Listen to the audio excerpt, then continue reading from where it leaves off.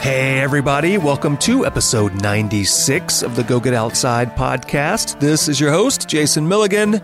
Welcome back, welcome aboard. Today we will be speaking to filmmaker Kristin Tieche. She is a lover of both bicycles and bats. We have lots to discuss in this episode, everything from documentary filmmaking to waste management to her movie, The Invisible Mammal, about bats, to bicycles, to horror movies, and even horror movies on bicycles, to bat-nados, and a little bit of bike religion for good measure. But before we get to our show, let's take a moment to hear from our sponsor.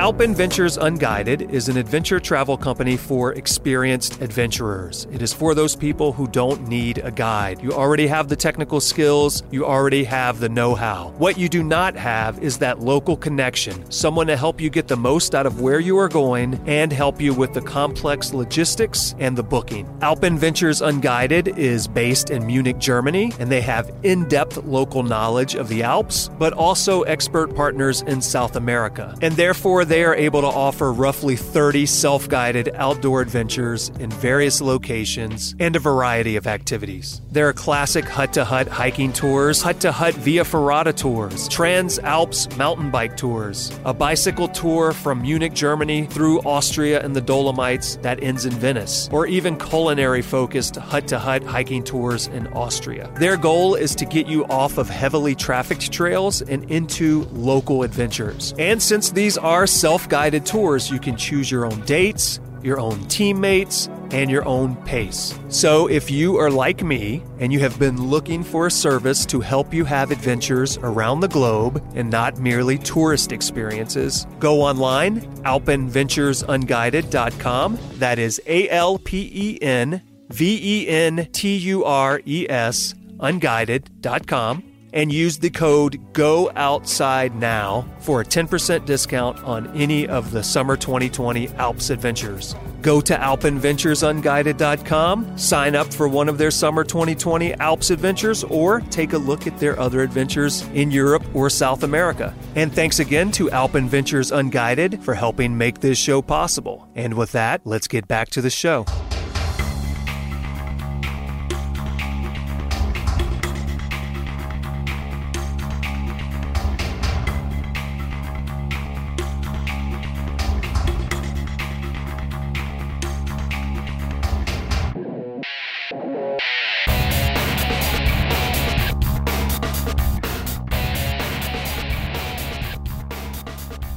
My name is Kristin Tieche, and I live here in San Francisco. I identify very strongly with this city. It's the place of my birth, so I'm a San Franciscan. And I also am a filmmaker. I usually tell people I make films about bikes and bats. And maybe one day I'm going to make a film about bikes and bats, but we'll see.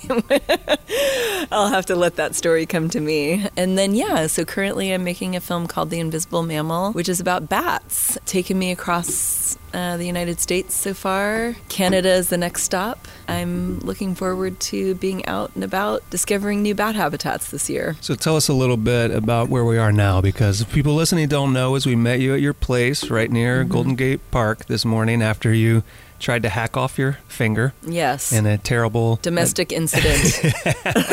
And then you chose specifically for us to come to the area where we are because it seems like it holds some sort of special place to you. Yes. So why don't you tell us a little bit about where we are and why we are here? I had 3 bicycles in my house, and luckily there were 3 of us on this urban adventure today. So we rode from my house and we rode down to the Cliff House, and we parked our bikes there, made a bike pile, and then we walked to the trailhead at Land's End, which is a beautiful park just, at the tip of San Francisco, overlooking the Pacific Ocean, and you can see the Golden Gate Bridge from many vantage points on this hike. I used to live really close to the beach from 95 to 2003, about 2 blocks from Ocean Beach. Pretty much every weekend I did this trail, and it was just my place to kind of escape everything and give myself some time to just contemplate life and the universe and where where I am and my place in it, while I had the chance to also be in nature and experience these beautiful views and listen to the ocean and slow things down a bit. So when you said you were coming and you wanted to do an outdoor adventure, this is the first place that I thought of. So I'm glad that you were able to join me. And one of the things you mentioned before we left your place is bike religion. Ah, yes. So I think you should tell people what bike religion is. Yeah, so I just did bike religion yesterday. A friend of mine,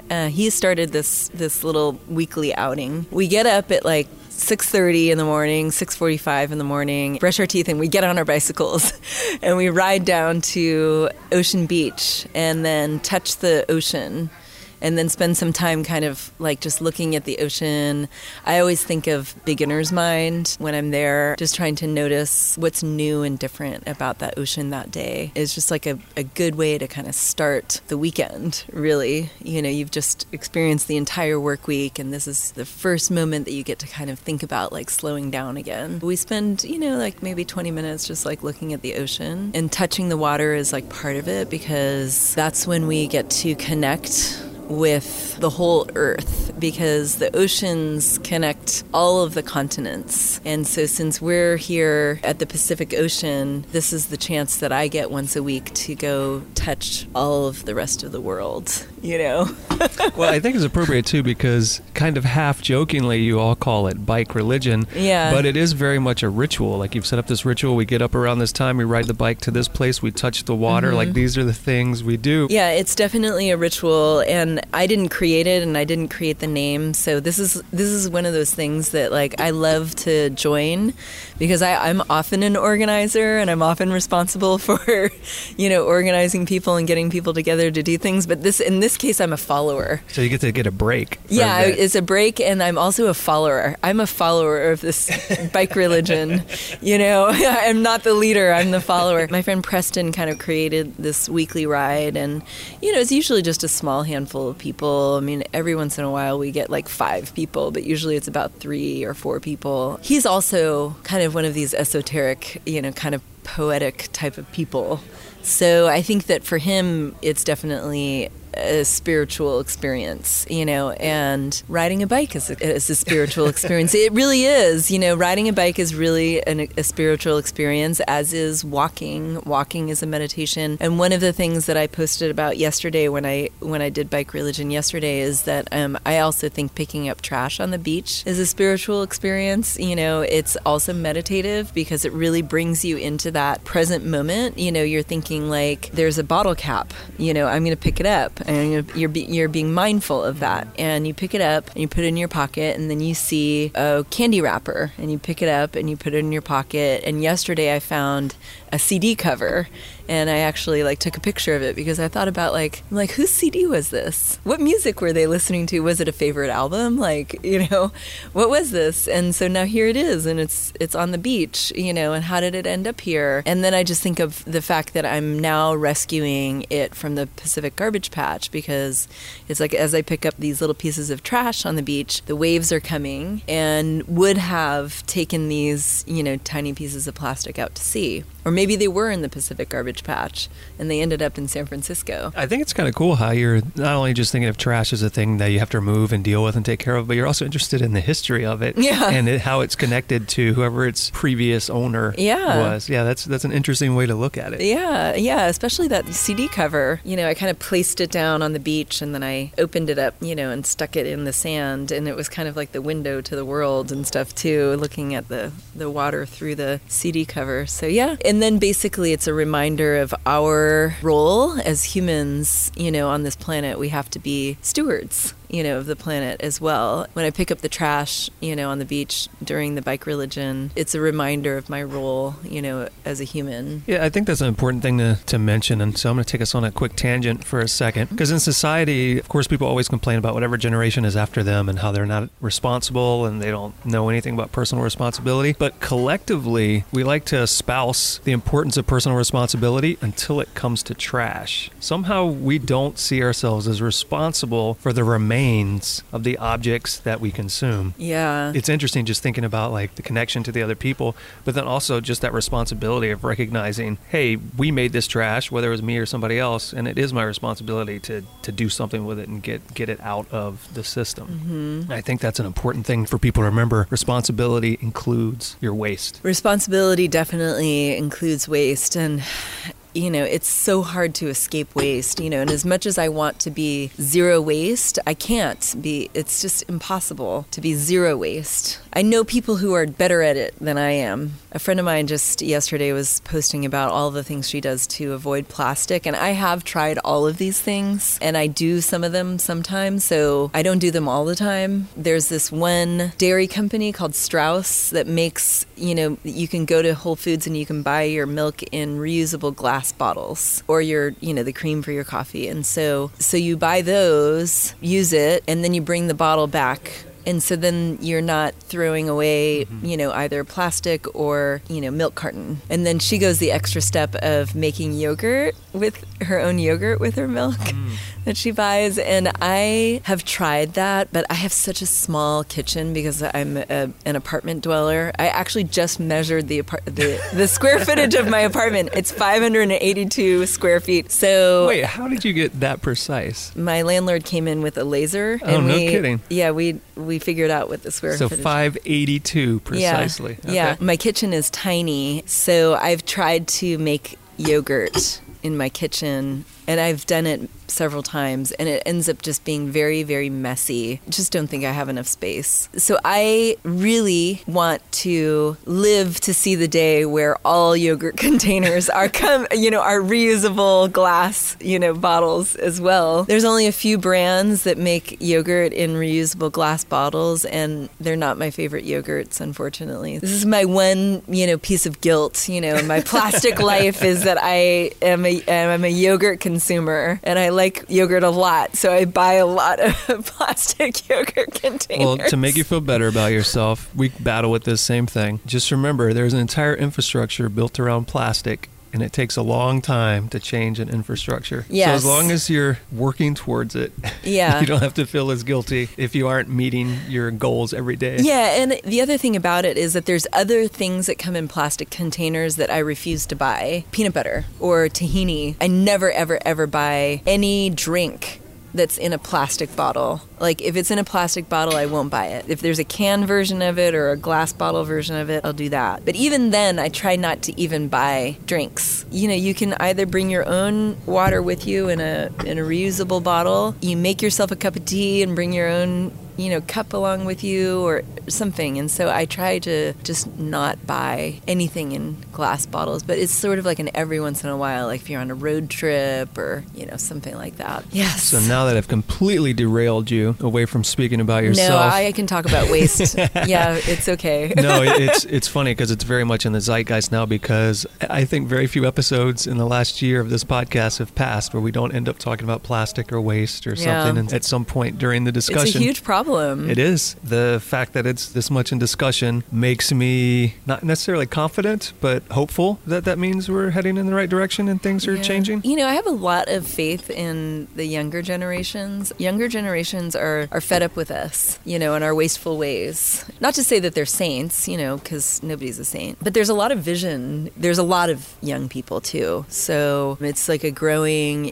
population, and they're coming at us with a vengeance. So I think it's so easy to look at younger people and then just fixate on the things about youth that you hate, forget that you participated in those same things, whether it's like disrespectfulness, lack of responsibility, any of those sorts of things that people like to forget that they once participated in also, and then just focus on those things about young people and say how they're worse than your generation. But I think if you stop and look, just like you're saying, I've noticed a lot of things in younger people that give me a lot of hope about what they might do. And little things too, and maybe I'm wrong, but I feel like I see more camaraderie in some ways, even though people claim they don't talk to each other because they're only on quote-unquote social media or whatever. From what I see is they're less likely to bully each other. They're more supportive of each other, and things that our generation and definitely the generation before us were less likely to do. As much as people want to complain about helicopter parenting and things, I do wonder if the newest generation is more empathetic than previous generations. I know from my niece's experience that they're actually being taught better in school. Like my 17-year-old niece has a class about cultural studies or ethnic studies in high school. I never knew anything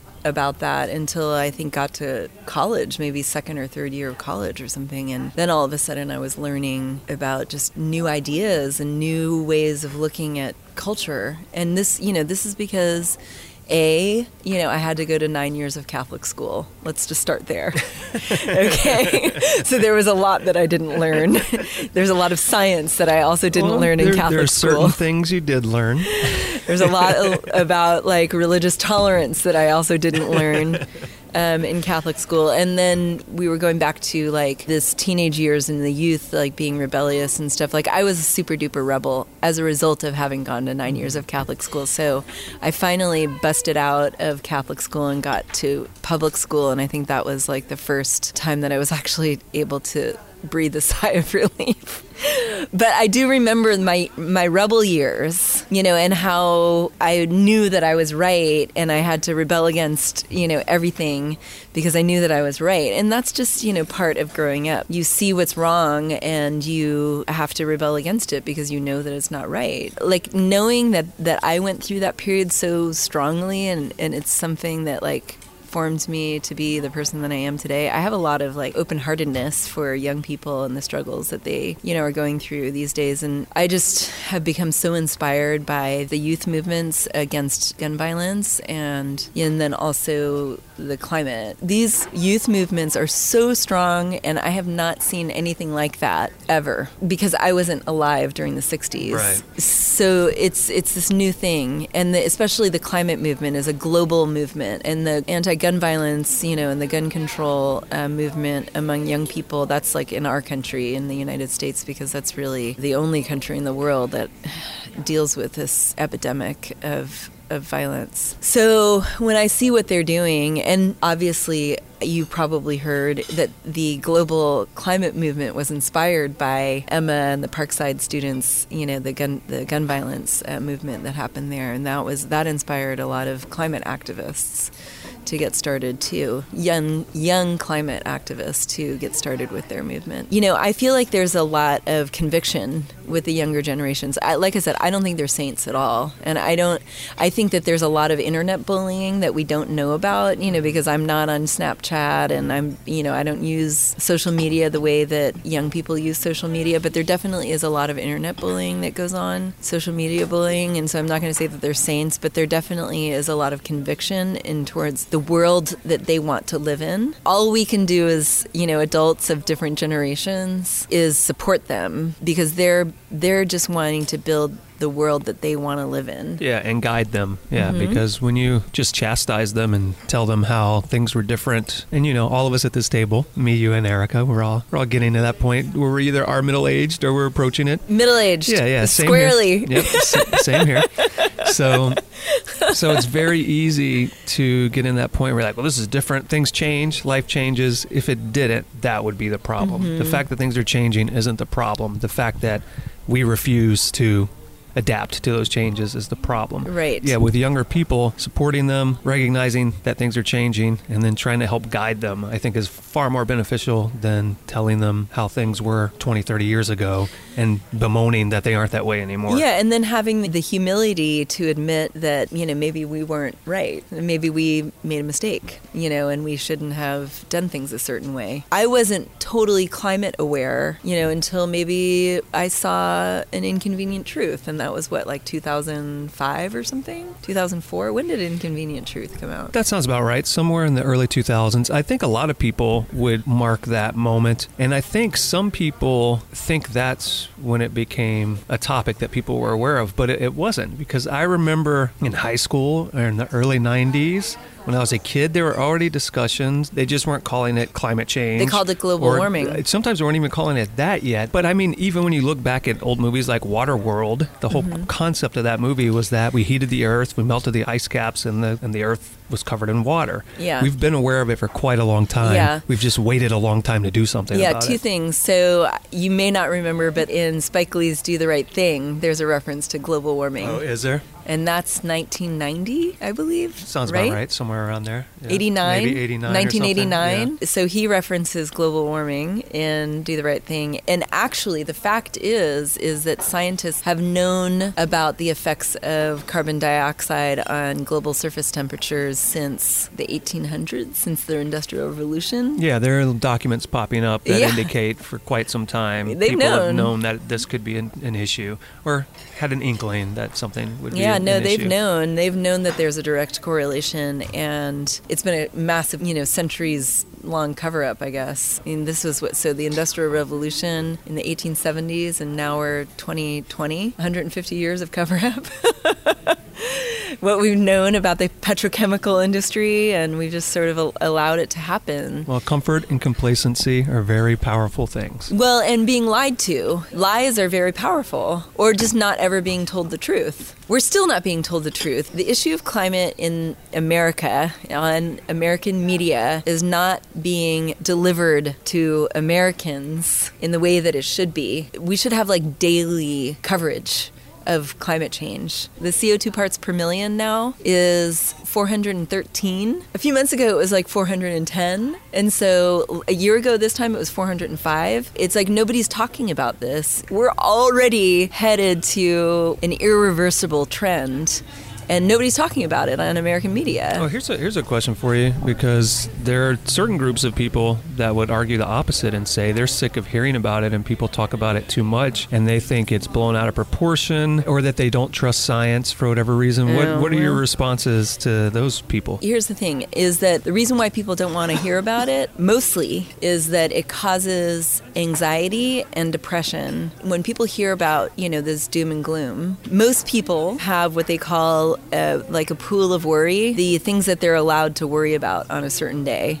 And so it's making, your rent payments, if you have any medical ailments or health issues, are your children safe, a few other things that you allow yourself to worry about on a daily basis. This other thing that creeps in, which is irreversible climate change, is outside of their pool of worry, because they have way more immediate things that they have to worry about. The things that they theoretically can actively And then in addition to adjust. That, the doom and gloom, the talk about doom and gloom makes people depressed, and people are already depressed about so many things. I mean, first of all, so many people, and this is another thing that we're lied to about, is how many people actually suffer from mental illnesses and depression. It's so common, and yet we still treat it like, everybody's supposed to just walk around being normal all the time, right? What is normal? There are also still plenty of groups of people that have stigmas against it, and they're embarrassed if they have a mental problem. Exactly. And then so in addition, this idea that we're facing irreversible climate change is something that causes people even more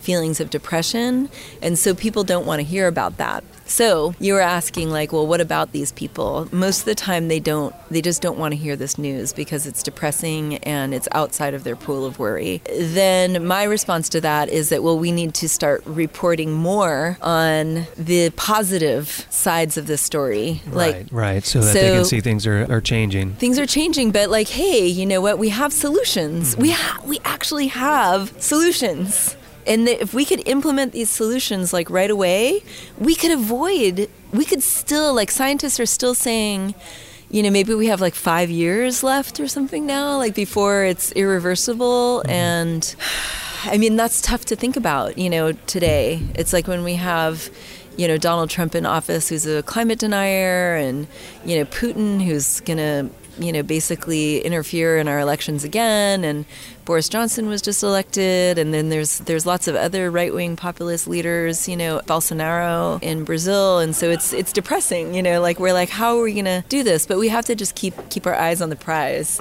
And then we also have to support young people. Going back to this, it's like the young people know that they are inheriting a really fucked up world. So you said I could swear, so I'm swearing. I've censored myself in other interviews and stuff that I've done on this subject, but right now I'm not going to censor myself. So the world is fucked up, and they're inheriting this world. And, if we can, continue to support young people in their efforts to create the future that they want to live in, which, is clean energy future, clean transportation future, so much more, like a future that has biodiversity, future that has clean water, future without plastic. This is like all part of this movement, this global climate movement, youth movement. In this country, it's part of the Green New Deal. We have a responsibility then to contact our senators and our congresspeople and tell them, like, we support the Green New Deal and we want you to support that as well, in all of your legislation. So that's one thing that we can do. And then as filmmakers, because I'm a filmmaker, you're a filmmaker, a media maker and stuff, then we also have a responsibility to tell positive stories, and to tell stories that aren't going to depress people, that are going to basically make people like stop and think and be like, you know what, we can do this. I think there are also solutions that can be positive, are just solutions that might be fun to participate in. Like one of the solutions is to get more trees and more plant life. Mm-hmm. And that's something you can get people on board whether they believe or not in climate change. So if you can get groups of people to get out and plant trees together, that's a great experience to have with your family, your friends, whatever, where you get out, you're planting trees, you're doing something that's beneficial. Even if you don't believe in climate change, you can believe that planting a tree is a good thing. So we can all agree on some of these things and work towards them regardless. That. I mean, trees are beautiful. They provide shade. Some of them provide fruit or other things to eat. I have a business as well, and I work with clients. And what I do every year around the holidays is I plant trees for my clients. I say thanks for your business this year, and as a result of us doing business together, I've planted 100 trees in your name, so looking forward to more projects next year. And how often do they say, no, I don't want you to plant Nobody ever says no. Exactly. Most people write back and say, that is so thoughtful, thank you. All right, so one of the things I told you was you'd be talking about yourself a lot, and here we are, half an hour in. I know. I brought us on a tangent and got us talking about political issues and social issues and environmental issues and all these things. I'm going to bring us back about you. So clearly there are a number of things. You've got a strong draw to the city, to San Francisco that we're in.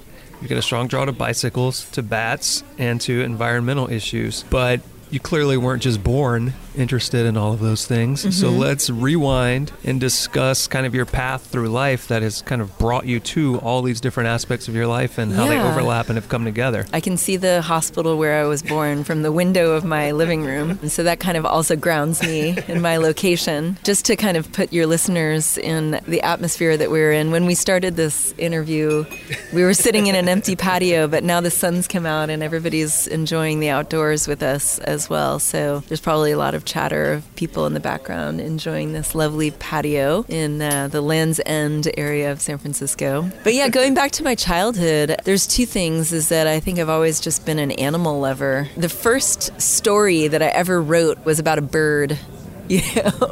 I wrote a short story. It was like a paragraph long about a bird, a mother bird and her baby bird. And I look back on that and I'm like, oh, that's really interesting that like even at the age of like 5, I was writing stories about wildlife. And were you growing up in San Francisco? I grew up in Marin County. Okay, so you went there after you were born in that hospital. I was born in the hospital, but I grew up in Mill Valley in Marin County. And Mill Valley is it's like a mountainous town and there's redwoods and it's very beautiful. I also knew when I was growing up that I lived in a very special place. Yeah, so I always like innately had a love for animals, and that is something I think you're just born with. It's your personality. And I still love animals like so much, like I really love animals. I'm a vegetarian too. And then on top of all of that, like my dad, he was really into camping. And so he had like a VW bus. He had a few different ones over the years, and we would take off on like 5 to 6 week camping trips across the country in the summer. That's pretty nice. Yeah. So when I was a kid, like often we would spend the whole summer just driving around national parks and state parks, across the United States and camp, and I got to kind of experience the great outdoors that way. So how were your parents able to take off that much time? Were they teachers? No. Were they just quit jobs? Like, because people hear 5-6 weeks and like, how does that happen? My dad is a character. He's like an interesting person. He was in advertising, and he was a creative, and I always tell people like he's kind of like a Don Draper, although he's not Don Draper, but in many ways he's kind of like Don Draper. But my parents actually met on Madison Avenue, in the 60s while they were both working at an advertising agency, and then they moved out here. But I think it's just because my dad is like a creative person, and because he's kind of like Don Draper and he was really good at what he did, I think he just told his boss, like, I'm leaving for the summer.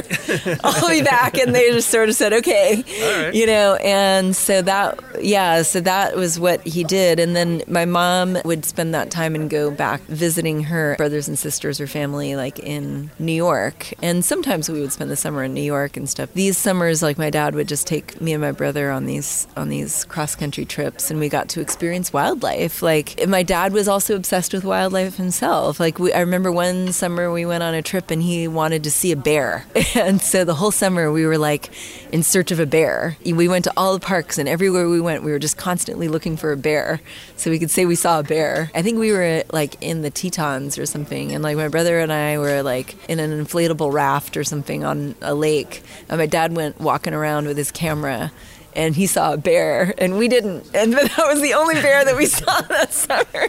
So he saw it, but we never saw the bear, Yeah, so those memories and stuff as well, were pivotal in my experience with wildlife and my love for wildlife and making films about nature and connecting with nature, and my own self-commitment for continuing this relationship that I have with nature and wildlife and my natural surroundings. So how did the filmmaking come about? Was that something you started toying with at this time in life, or did this come later? It came a little bit later. I've always been a film lover, and I didn't major in film in college in my undergrad. I majored in French literature, actually, and history. But I think that my major in college ended up just sort of being something that I had the most units in, so I ended up just picking them as my major so I could graduate.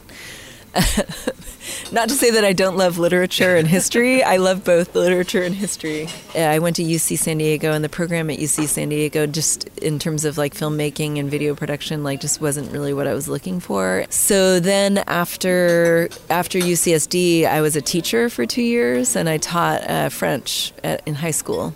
And this is another reason why I have such an understanding of young people, is that when I was 23, I had to teach 14 to 18-year-olds. And so it was very quickly after I was their age, I was having to re-understand what they were going through. Being a teacher for 2 years and stuff was kind of another experience that just changed my whole perspective. So I was living in Mississippi. I did the Teach for America program, and they placed me in Mississippi. And I knew that I didn't want to live in Mississippi because I'm from here and I'm not used to humidity. And I was just miserable in 100 degree weather with 100% humidity. And I was just I don't think I would have made it too far. Yeah.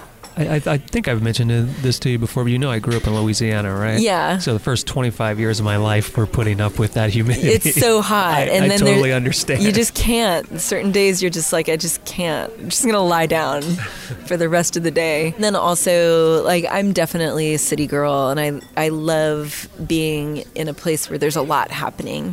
Where I was in Mississippi was the Delta, and there's not a lot of culture happening there. It's not year-round culture anyway. There's cultural festivals that happen, like the blues and things like that. When I came back to San Francisco after 2 years of living there, then it was kind of a soul-searching time, and I started taking a lot of classes to kind of figure out what my next move was going to be. I was reminded how much I really liked being creative. I took a lot of creative writing classes and did a lot of writing, and then I thought to myself, like, well, what could I do where I could actually make a living doing something creative? And that's how I landed on filmmaking. Not that you make a lot of money being a filmmaker, but I knew you either that make a lot or you don't. Yeah, I knew that there was an industry that I could become involved with and that I could create a career doing this. And in 1998, I went back to school. I did a graduate program in upstate New York at Syracuse University, the Newhouse School.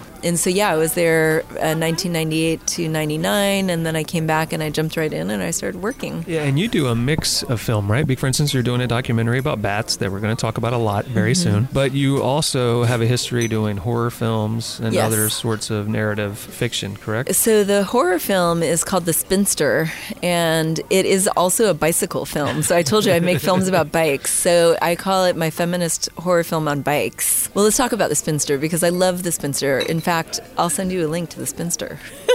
You do that. You'll have to see this movie. It's my favorite movie that I've ever created.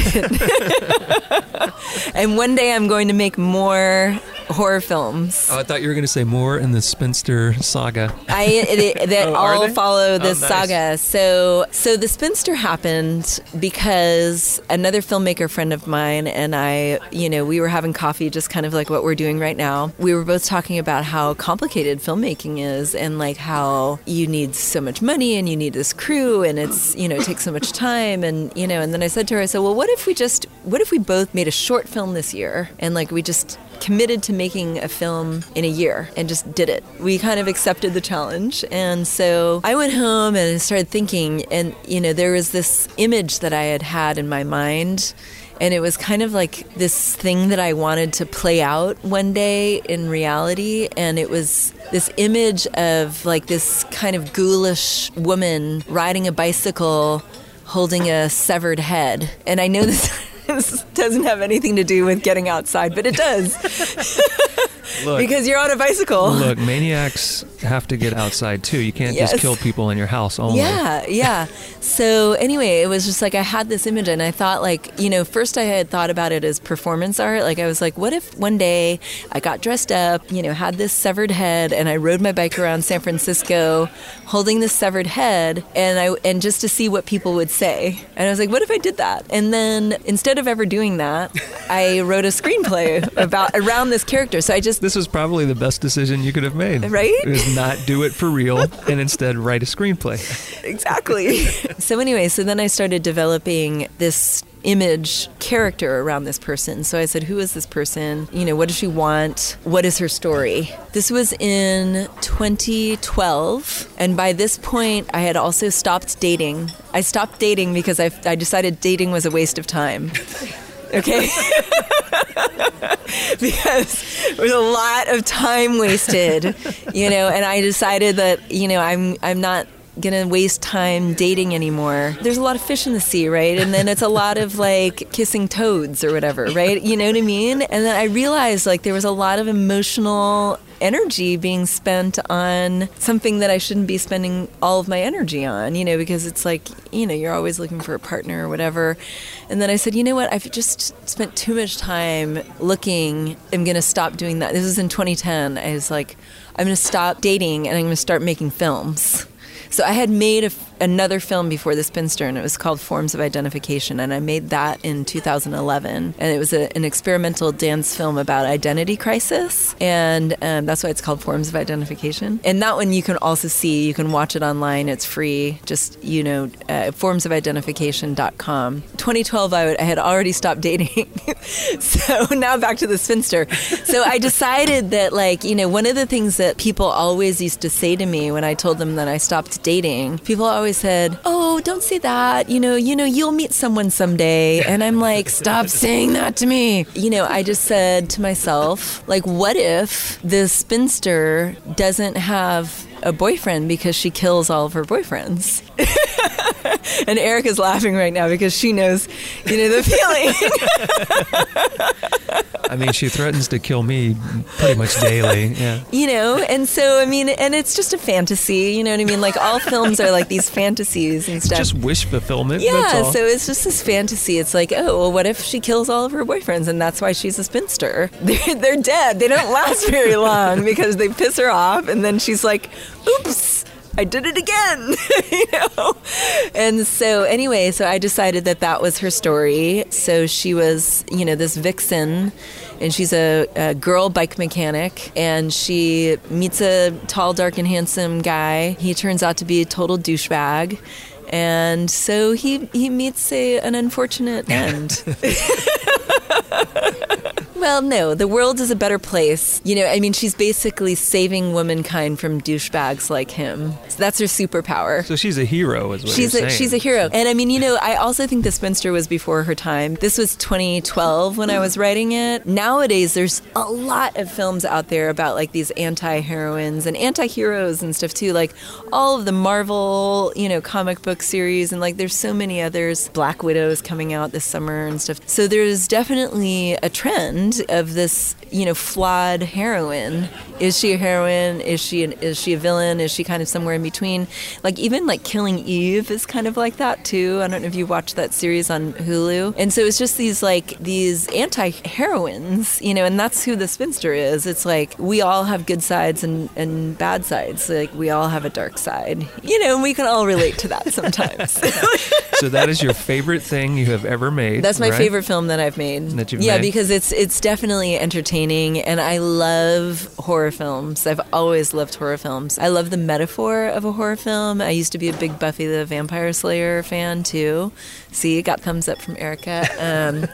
So I've just always loved this genre. I think it's a great metaphor. When it's done well, it's an excellent metaphor. And nowadays, like the films of like Jordan Peele are like a really great metaphor for the African American experience in the United States, and they're horror films. I mean, the thing about horror films, right, is they rarely get respected, but well done horror is precisely what you're talking about, which it is some sort of entertaining, frightening way to deal with, through metaphor and analogy, an issue that you can't deal with physically. Yeah. So you find some sort of physical way to represent it. Right. And then people watch it and they identify with it, and they don't necessarily always read into that, but for some reason they feel the truth of it. Yeah, it gets stuck in their psyche. Now, it might seem like an odd segue, but I don't think it is based on how much you just told us about Spinster, but you love bats. Right. And you're making a film about bats, and you have bat bed sheets, and you've got bat shower curtain and bats on your refrigerator.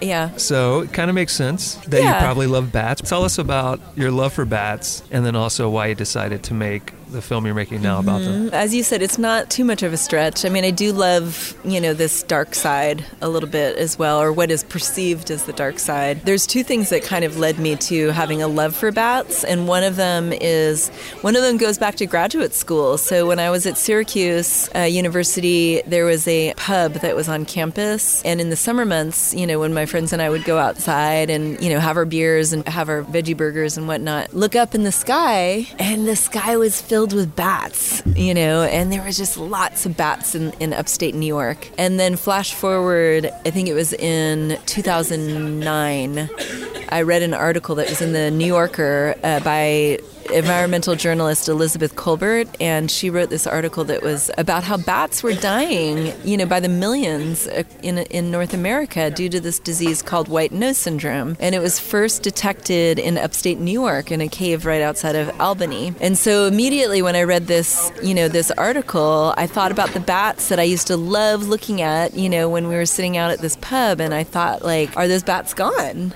And it's very likely they are. I have not been back to Syracuse to see if there's still bats flying around at night. You would just look up and the whole sky was just filled with bats, right? And nowadays I wonder, are there any? Because these caves up in upstate New York, the little brown bats, in this area have been hit heavily by white nose syndrome, and that's this, fungal disease that, that basically it wakes the bats up during hibernation. And then when they wake up early from hibernation, then they wake up too early, and they use up all of their reserves, their fat reserves, and they end up starving to death, because there's nothing to eat. They eat the bugs. obviously, and there's no bugs like in the middle of winter. When I read that article, I immediately thought to myself, I should make a film about this. It was something that was always in the back of my mind, and as a filmmaker and storyteller, you know that there's always these stories that in the back of your mind that you know that you need to tell, and they'll never go away until the day you die. You're gonna just always have these stories that you know that these are the ones that you need to tell. When I read this article, I just knew then that telling the story about bats was something that I needed to tell. So I made Forms of Identification, then I made The Spinster, and then after making The Spinster, I think I started being more verbal about wanting to make a film about bats, and I was encouraged to because everybody wants you to make that film. They don't realize like how much, like when you commit to making a film, like how much it takes out of you. It's like basically having a little baby, right? So I started making the bat film in 2014. I think I started filming bats in 2014, and then I think I applied for funding in 2015. And then I realized it's really hard to get funding to make a documentary. So anything. So I kind of put the bat project on hold, but I may have started a website saying that I was going to make this film because I must have because somebody found out about my film in British Columbia and they wrote to me and said, I heard you're making a film about bats and we would love to show it. Well, and at that point I said, I think I need to make this film. And so it kind of came back to me at that point because somebody told me that they wanted to see it. It was this woman in an eco center somewhere in British Columbia. And so I opened up my project and I looked at, what I had. And I was like, I'm not that far away from finishing a short film about this subject. And so I just told her, I said, sure, I have a 10-minute, film that you can show. She told me when they were going to do this screening, this special event about bats. And so I just made myself finish this 10-minute short film by that date. And then that was kind of like the impetus, for taking this show on the road. Then I started entering the film into environmental film festivals. And I think that there's something about bats. Like there's not a whole lot of films about bats. They're like ugly cute. They're like chihuahuas, or pugs or something. They're kind of like this weird looking face. One of the people that I interviewed said they're a face only a mother can love. Then the more you dive in, you're like, whoa, like bats are so fascinating. There's like 1,400 different species of bat on the planet. People think that like there's just one kind of bat, and that there's like a vampire bat and they suck your blood. And like, you're like, no, there's only actually one species of bat that sucks blood and it's not even interested in humans. It mostly eats blood. They mostly suck blood from the ankles of cattle in South America. And so it's not even in the United States or Transylvania for that matter, right? The other kind of bats and I think in North America, the majority of bats are bug eating. And which is very beneficial to most people. Everything that bats do is beneficial to most people, right? Here are the ecosystem services that bats provide. They eat bugs, so it's natural pest control. Bats save farmers in the United States. Like there's one estimate of $22 billion a year. I've seen estimates of like $53 billion a year. So there's in pesticide use. In pesticide, yeah. So if there were no bats, farmers would have to use way more pesticides. And then think about the environmental health impacts of heavy pesticide use. So there's that, right?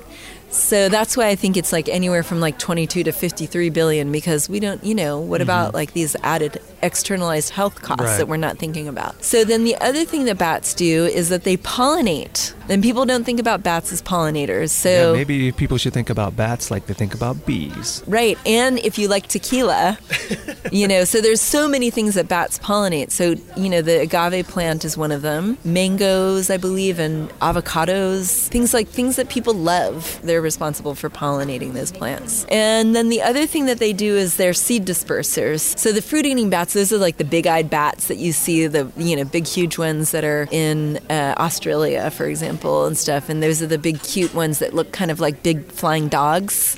Those ones they are cute, And then there's some that like have very interesting faces. So those are fruit-eating bats. And then when they fly, they poop and they spread this, seeds.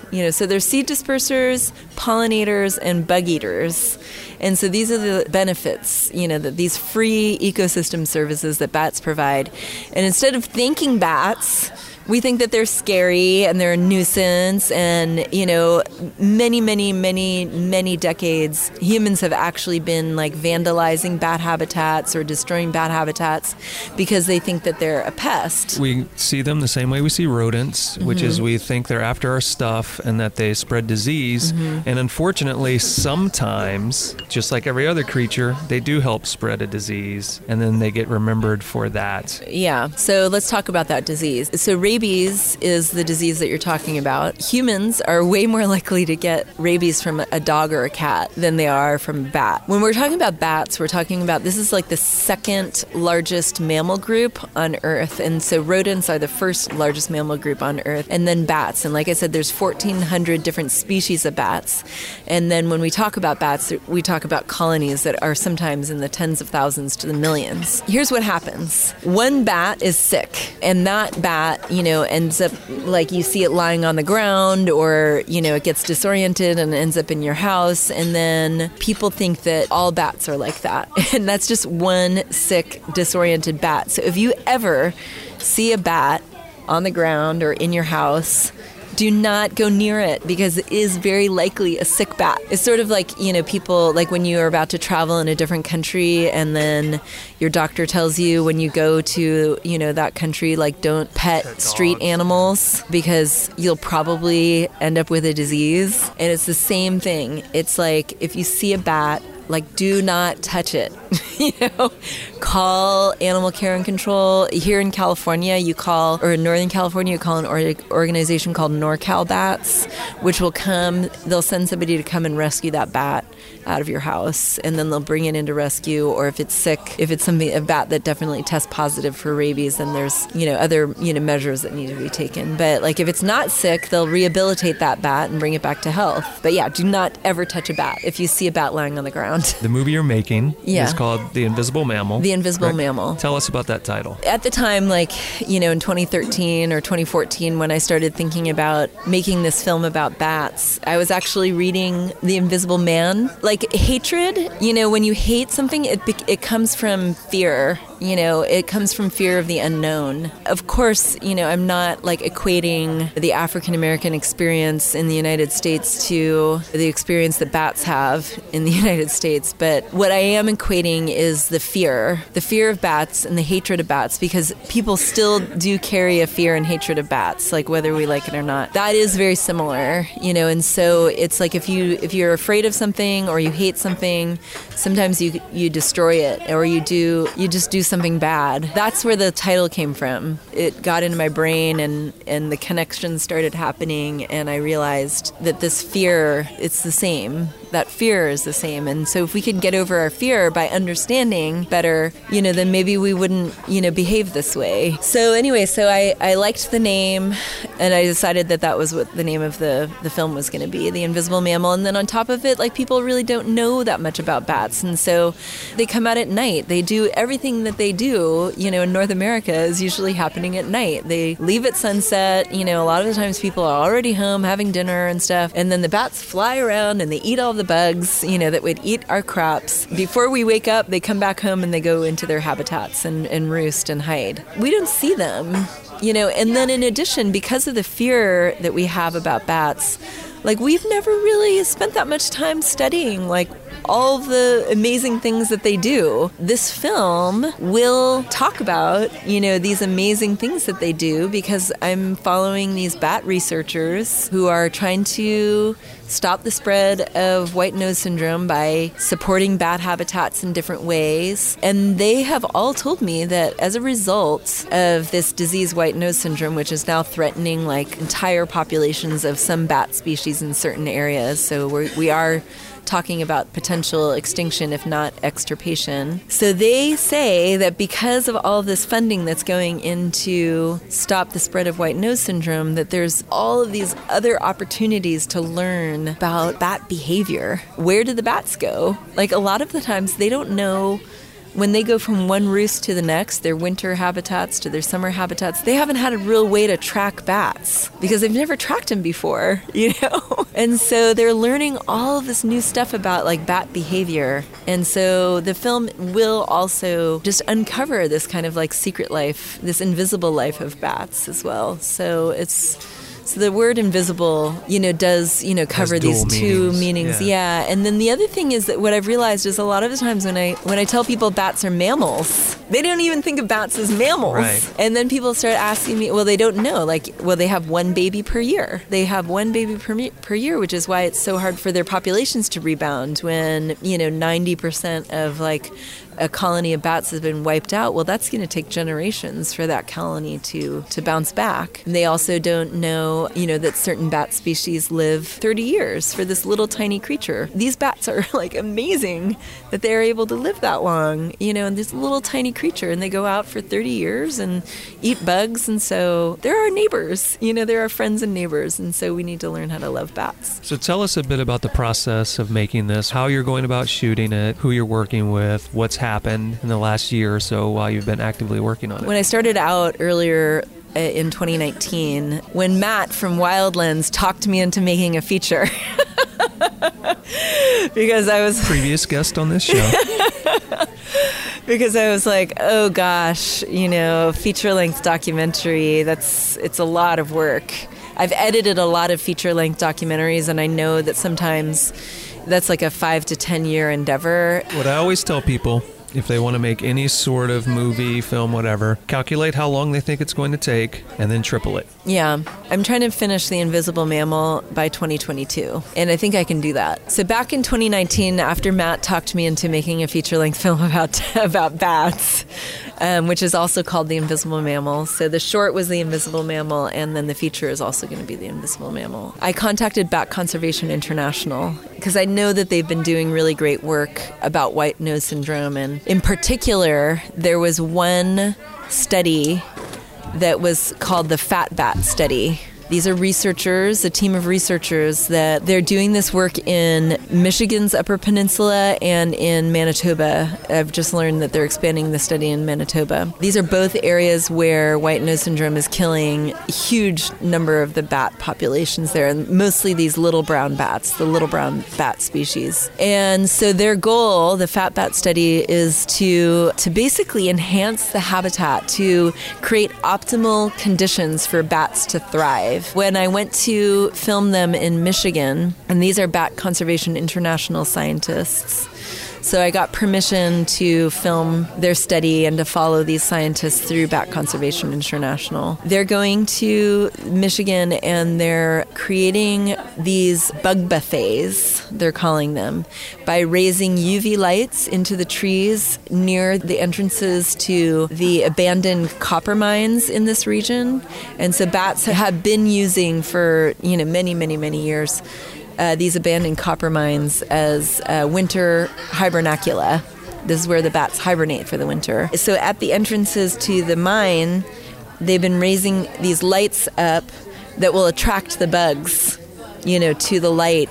And therefore, bats don't have to spend as much energy looking for bugs. The bugs will be concentrated in this area because they're all flocking to this UV light. There's a period right before bats go into hibernation, and this is what I've learned through doing this film, called the fall swarm. So during this period, bats put on, the majority of their body weight that's going to sustain them through hibernation. So what the Fat Bat Study is trying to do is make the bats even fatter, because what they learn, I know it's a good visual, a fat bat, right? It's like a Santa Claus of bats. Right? It's like, you just think about it, you're like, pot-bellied bats. Yeah, these little roly-poly bats. So, see, that's what they need. They need pot-bellied bat stuffed animals that they sell to families to help fund this research. Yeah, but then that's creating more waste, and so we don't want to go there. Yeah, that is true. What they have learned, from previous studies is that bats that are fat, even if they get white nose syndrome, the fungus wakes them up, several times throughout hibernation. So what happens is that fungus is irritating, and so bats will wake up, during hibernation, but the fungus causes them to wake up more often because, it's a fungus. Anybody who has had athlete's foot or any other kind of fungus, and I usually say this when I'm talking to audiences, is that any woman sitting out there knows how irritating a fungus can be. just think about athlete's foot or jock itch on your face. Yes, it wakes you up at night, and you're irritated by this, and this is what's happening. So the bats are in hibernation, and then every time they come out of hibernation, that's when they burn, most of that stored energy. When they're waking up more often, they're burning up all of their energy more quickly.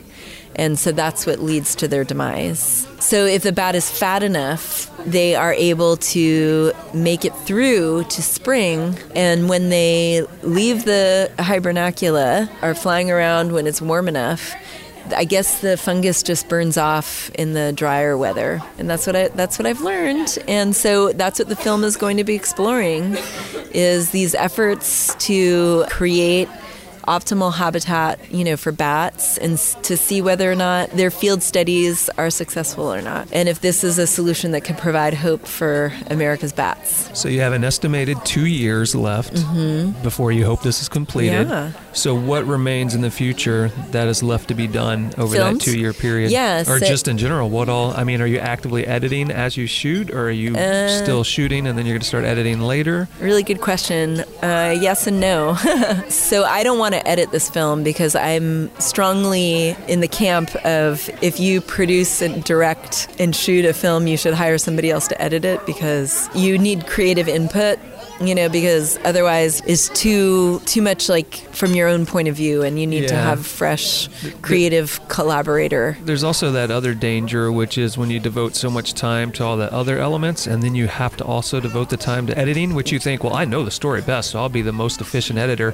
What ends up happening often, you put it on the back burner. Or you get burnt out. Yeah. And so you start cutting corners and just trying to finish because you're sick of doing all these tasks. Exactly. All of that is true. And so I'm going to end up hiring an editor. And I've talked to a couple people, and I definitely want to hire an editor who's a wildlife film editor, an environmental film editor, somebody who shares my values and my perspective. What remains to be done is that there's 3 locations that I'm filming in, or 4 now. Now there's 4 locations where I'm filming. So we're filming in, as I mentioned, Michigan Upper Peninsula, and that's where they're doing this fat bat study. So I filmed last year in Upper Peninsula, but they were just doing the proof of concept. This year they're going to start kind of doing the study for real, and that's a non-scientific term. For real is not a scientific term. So they're doing the study for real. So we have begun the for fake process of our study. We will begin the for real process in the future. So they're going to do this for real this year. So I'll be going back to document the work there. And I started working with this really great cinematographer. His name is Skip Hobby, and I found him through Bat Conservation International. He's a wildlife filmmaker from Austin, Texas, and he's also a bat advocate. And so he loves bats, and he's filmed the bats at Bracken Cave, which is another one of my locations that I filmed in 2019. And Bracken Cave is a cave outside of San Antonio, Texas, that is home to 20 million Mexican free-tailed bats. And I think when I met with you at the Wildlands retreat, I talked about the bat NATO. So, yeah. So Bracken Cave is the home of the bat NATO. And so I got to go, and film there with Skip, and my friend Melissa came with me. So we were filming and, recording audio. You have to explain to everybody what the bat NATO is. The bat NATO. So at sunset, there's 20 million Mexican free-tailed bats, and they don't all leave at the same time, but they start this emergence, at sunset. And when they exit the mouth of Bracken Cave, they start flying in a vortex, and it's a circular movement. And I don't know exactly why they do it, but then they circle up, and then when they get up high enough, then they fly out over the fields to start eating all those moths. But when they exit the cave, they're doing this circular movement, and it looks like a batnado. It looks like a tornado, but they call it the batnado. And people come, like tourists come to see this, natural phenomenon. And it's beautiful. It's really stunning. It's sunset, and there's like, light in the bat's wings, and then there's like other kinds of wildlife that try to pick off the bats, like snakes and raccoons and hawks and, other predatory birds. We filmed there. This part of the film is going to be really crucial for that moment where people, look at bats in a new light. They see bats and they see something that's beautiful that they would want to go see themselves. So the bats in Bracken Cave, they don't hibernate. Mexican free-tailed bats, do not hibernate, but they migrate. And so they end up sharing bat habitats with other species that do hibernate. The fungus that causes white nose syndrome, it's called PD, and I don't know how to pronounce the Latin. But you will learn. I've heard it so many times, and I prefer to just refer to it as PD. That's what, most people refer to it as. But it has been detected in Bracken Cave, and this fungus has now been detected in California as well. So the disease is now bicoastal. It's like, from coast to coast, north to south, east to west. So it's pretty much reached all corners of the continent. And they think that, when scientists look at the jumps, so, how did it get from, Minnesota to this Washington state, they think it could have been from a person, but that distance also could have been transferred by a bat. Like there are bats that migrate that far. So that's why I'm saying these Mexican free-tailed bats, could then become carriers, and then, then all bats in North America, all bat habitats in North America will have a PD in them. So yeah, you were asking like where I'm filming. So I may not go back to Bracken Cave this year. Maybe I will, but we are filming other caves in the Texas Panhandle where PD has been detected. And caving is so cool. This is the other reason why I got into making a film about bats. The first time I went caving, legitimately caving, was in 2007 in Panama. And it was the coolest experience ever.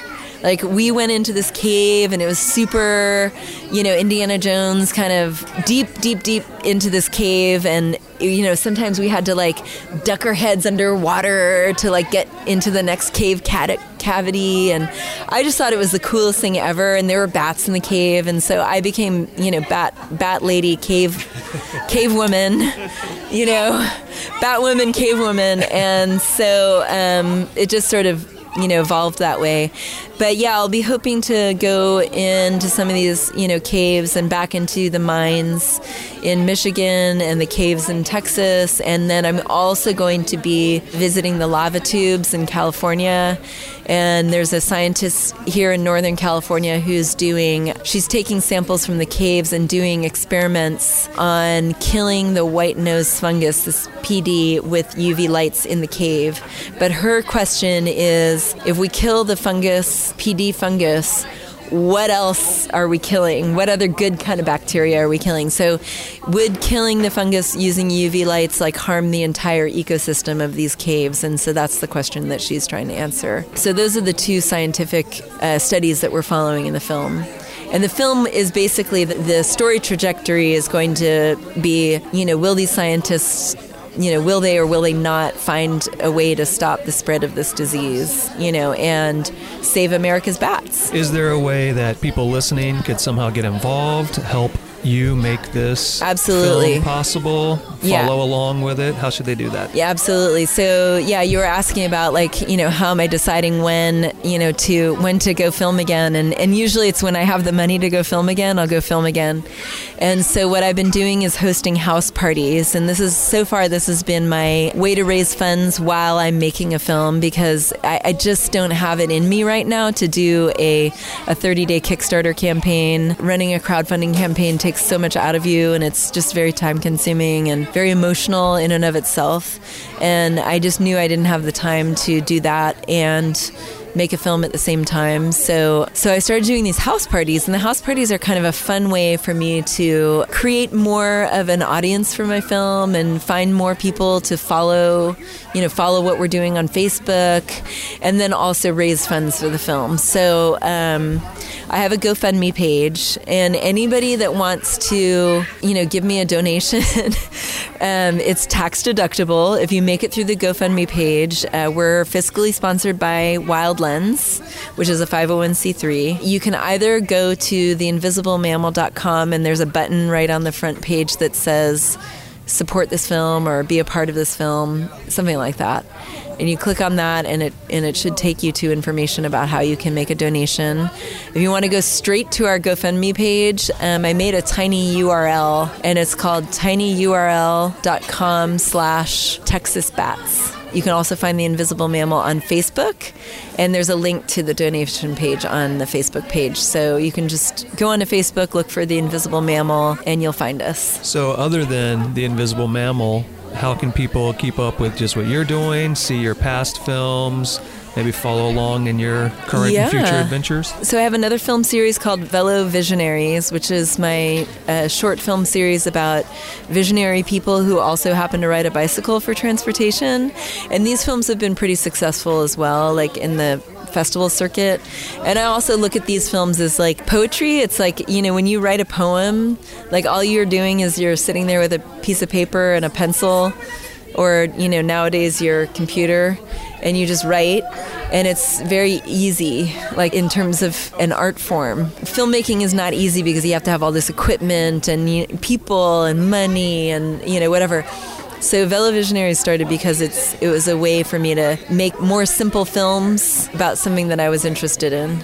So velovisionaries.com, you can go there and you can check out these films about visionary people, and you get to kind of go on a bike ride with these people and get into their heads. So it's interesting. And then I'm on Instagram, KTIECHE, and if you want to, follow my Instagram feed, I'll post about the Bat Project, and, you'll get to, see what I see when I do bike religion, every time I go hiking. We're on a hike now, big hiker.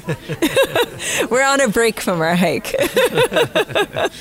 You can follow me on Twitter as well. On Twitter, I'm Velo Vogue, which was a bicycle fashion blog that I used to have, VELOVOGUE. I mostly post about feminism and the resistance and biking on Twitter. Sometimes I post about bats, too. That's how to find me. And I'm on LinkedIn as well. All right, and you might find it hard to believe, but we're at the end of the show. So what I do at the end of the show is I always ask a guest if there's a final thought they want to leave the audience with. Well, my final thought is that I'm really excited about this second half of the hike that we're going to go on. Like, I actually can't wait to show you the rest of the hike, because we mostly just stopped here to, refill our water bottles, and then we decided that this would be a good place to do this, conversation. So if on your weekends, once you're finished with this, hopefully my motivation to get back to the hike will inspire you to go on a hike, yeah. My final thought to all of you is be excited about what we are about to do, so you'll be excited about doing something yourself. Yes. Yeah. All right. And with that, we can call it a show. So thanks for sitting down here and drinking coffees and eating a bunch of desserts Erica bought us and recording this. All right. Well, thank you for having me.